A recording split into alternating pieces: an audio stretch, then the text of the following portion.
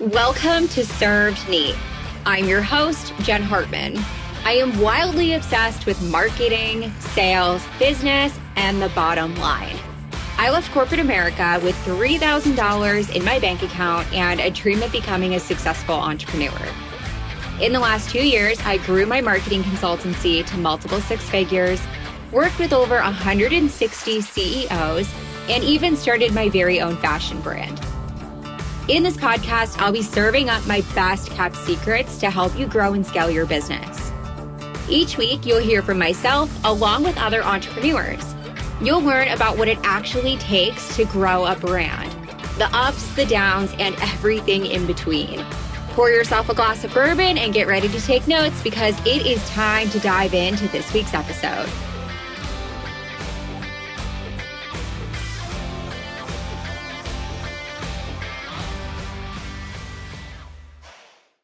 You know that 72% of entrepreneurs are impacted by mental health problems. When I first saw the statistic, I was surprised it wasn't higher. We deal with so much that the average person will never have to think twice about.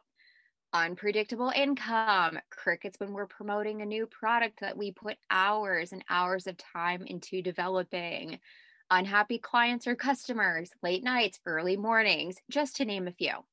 But we put up with all of this just to experience freedom, financial freedom, time freedom, to make a difference in the world, and ultimately to follow our passion. In case you haven't already figured out the theme for today's episode, it is all about mental health and entrepreneurship, a very important topic. I never thought I'd be sitting here on my own podcast talking about my own mental health journey, something that is incredibly personal to me.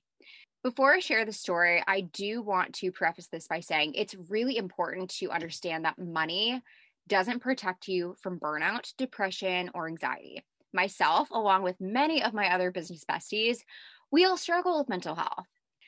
You can still make money, support your clients, mentor your team, even if you're going through a tough time. In fact, June was our biggest revenue month ever, and my absolute worst month for my mental health. So, without further ado, let's get into a little story time. About a month ago, I felt really off.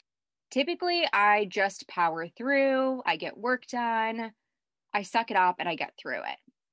I couldn't even take client calls. I felt so awful. And to be honest, I was like, oh, I'm just getting sick. Haven't gotten the vid yet. Knock on wood. I don't want to get it. I was exhausted. I couldn't get work done because my brain fog was so bad. And I just had no motivation to do anything. I didn't want to cook. I didn't want to eat. Couldn't clean. I couldn't get work done. I couldn't do anything, which is so out of character for me. I'm a highly motivated and upbeat individual, but I just felt so heavy. It's so difficult to describe how I felt about a month ago, but yeah, it was rough. So on my 28th birthday, I knew something was terribly wrong. It was the first day I actually said, I'm not okay out loud to my fiance. I have never said that phrase before, and something about it it felt really defeating, especially because on paper, I do everything right. I work out 6 days a week. I run half marathons.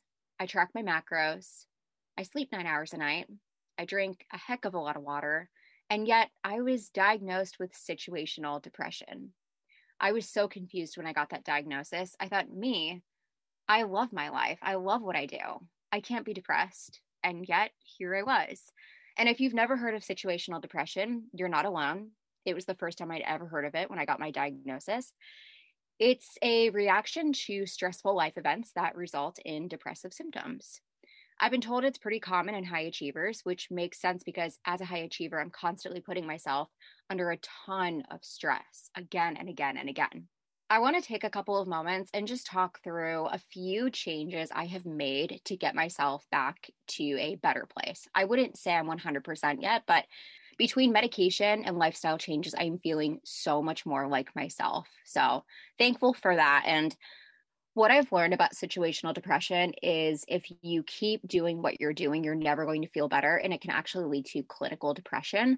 So a lot of me feeling better has had to do with the lifestyle changes I have made. So what I've learned about situational depression is if you don't change the stressors, if you keep putting yourself under the same stress again and again, you're going to get the same result. So you're not actually going to feel better. In fact, it leads to clinical depression. So I've made lifestyle changes, work changes, and have just tried to do things a little bit different so I can start to feel better. So let's get into it. Here are some changes I've made. I hired an OBM to streamline and automate the business. If I'm out of office in the future, this is going to make it easier for my team to pick up where I left off. We are currently hiring new team members, specifically a fractional COO. I just need another me. Like, if I learned anything in this tough time, it's that I need somebody else who can run the day to day in case I'm out of office again in the future. I need someone who is strategic and who enjoys working on day to day operations and managing team members. I had this realization in June that I have quite a few people to touch base with between my own team, my clients, and my clients' teams. I just need support keeping my own team going. So I'm super excited to start the interview process and to find our perfect COO. I started to ask for help from neighbors, from friends, and from family members. Asking for help doesn't make you weak or annoying. If you're feeling down, swallow your pride and reach out to your loved ones. Trust me, they want to be there to support you.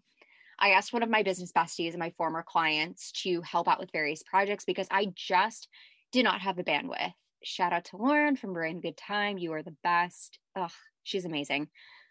I even asked my neighbor to check in on me every day when my fiance was out of town. Thank you, Megan. She brought me cake and Starbies on one of my worst days. She's awesome. So, along with this, I made some schedule changes. I don't take calls until 11 a.m., and I have a max of 4 calls each day. I prefer a slower morning, especially as I adjust to taking medication. I don't feel like my best self until the afternoons. So I sleep in, I don't wake up with an alarm, I go for a walk in the morning, and I head to Starbucks. I just take my time really easing into the day. I used to wake up and just immediately jump into work, and clearly that was not working for me. The beautiful thing about entrepreneurship is you can create a schedule that works for you. And the last thing that is still kind of a work in progress is self-compassion. In June, when I was feeling my worst, I was so mean to myself. I would be like, what is wrong with you? Get your shit together, woman. You can do better. Why are you laying in bed? You shouldn't be this tired. I was just so mean. And I've gotten better about being much nicer to myself and giving myself a little bit of grace during this time. I want to wrap this up by saying I am doing much better today. The changes I listed above, plus medication, has just made a world of difference for me. If you're not okay, tell someone. Get help. You deserve it. Psychology Today is where I found my current therapist. It definitely takes some time to find someone you vibe with. So if the first therapist you talk to isn't it, please don't give up. I've been through a couple of therapists since I was 22. Don't be afraid to ask your friends and family members for recommendations as well. I know that mental health can be expensive, especially as an entrepreneur. Your insurance might not cover it, but there are some therapists who work on a sliding scale, which means treatment is priced based on your income. My current therapist also gave me a referral for a psychiatrist who I really, really like so far. So again, get the help you need. You deserve it. Tell your friends, tell your family members. They definitely want to support you. Don't try to go at it alone. It's so much easier when you have support. I love you guys. Thank you so much for listening to this episode of Serve Neat. I know it was a little bit different, but I hope that you found some value in it. And if you want to continue the conversation, send us a DM on Instagram, neat.marketing.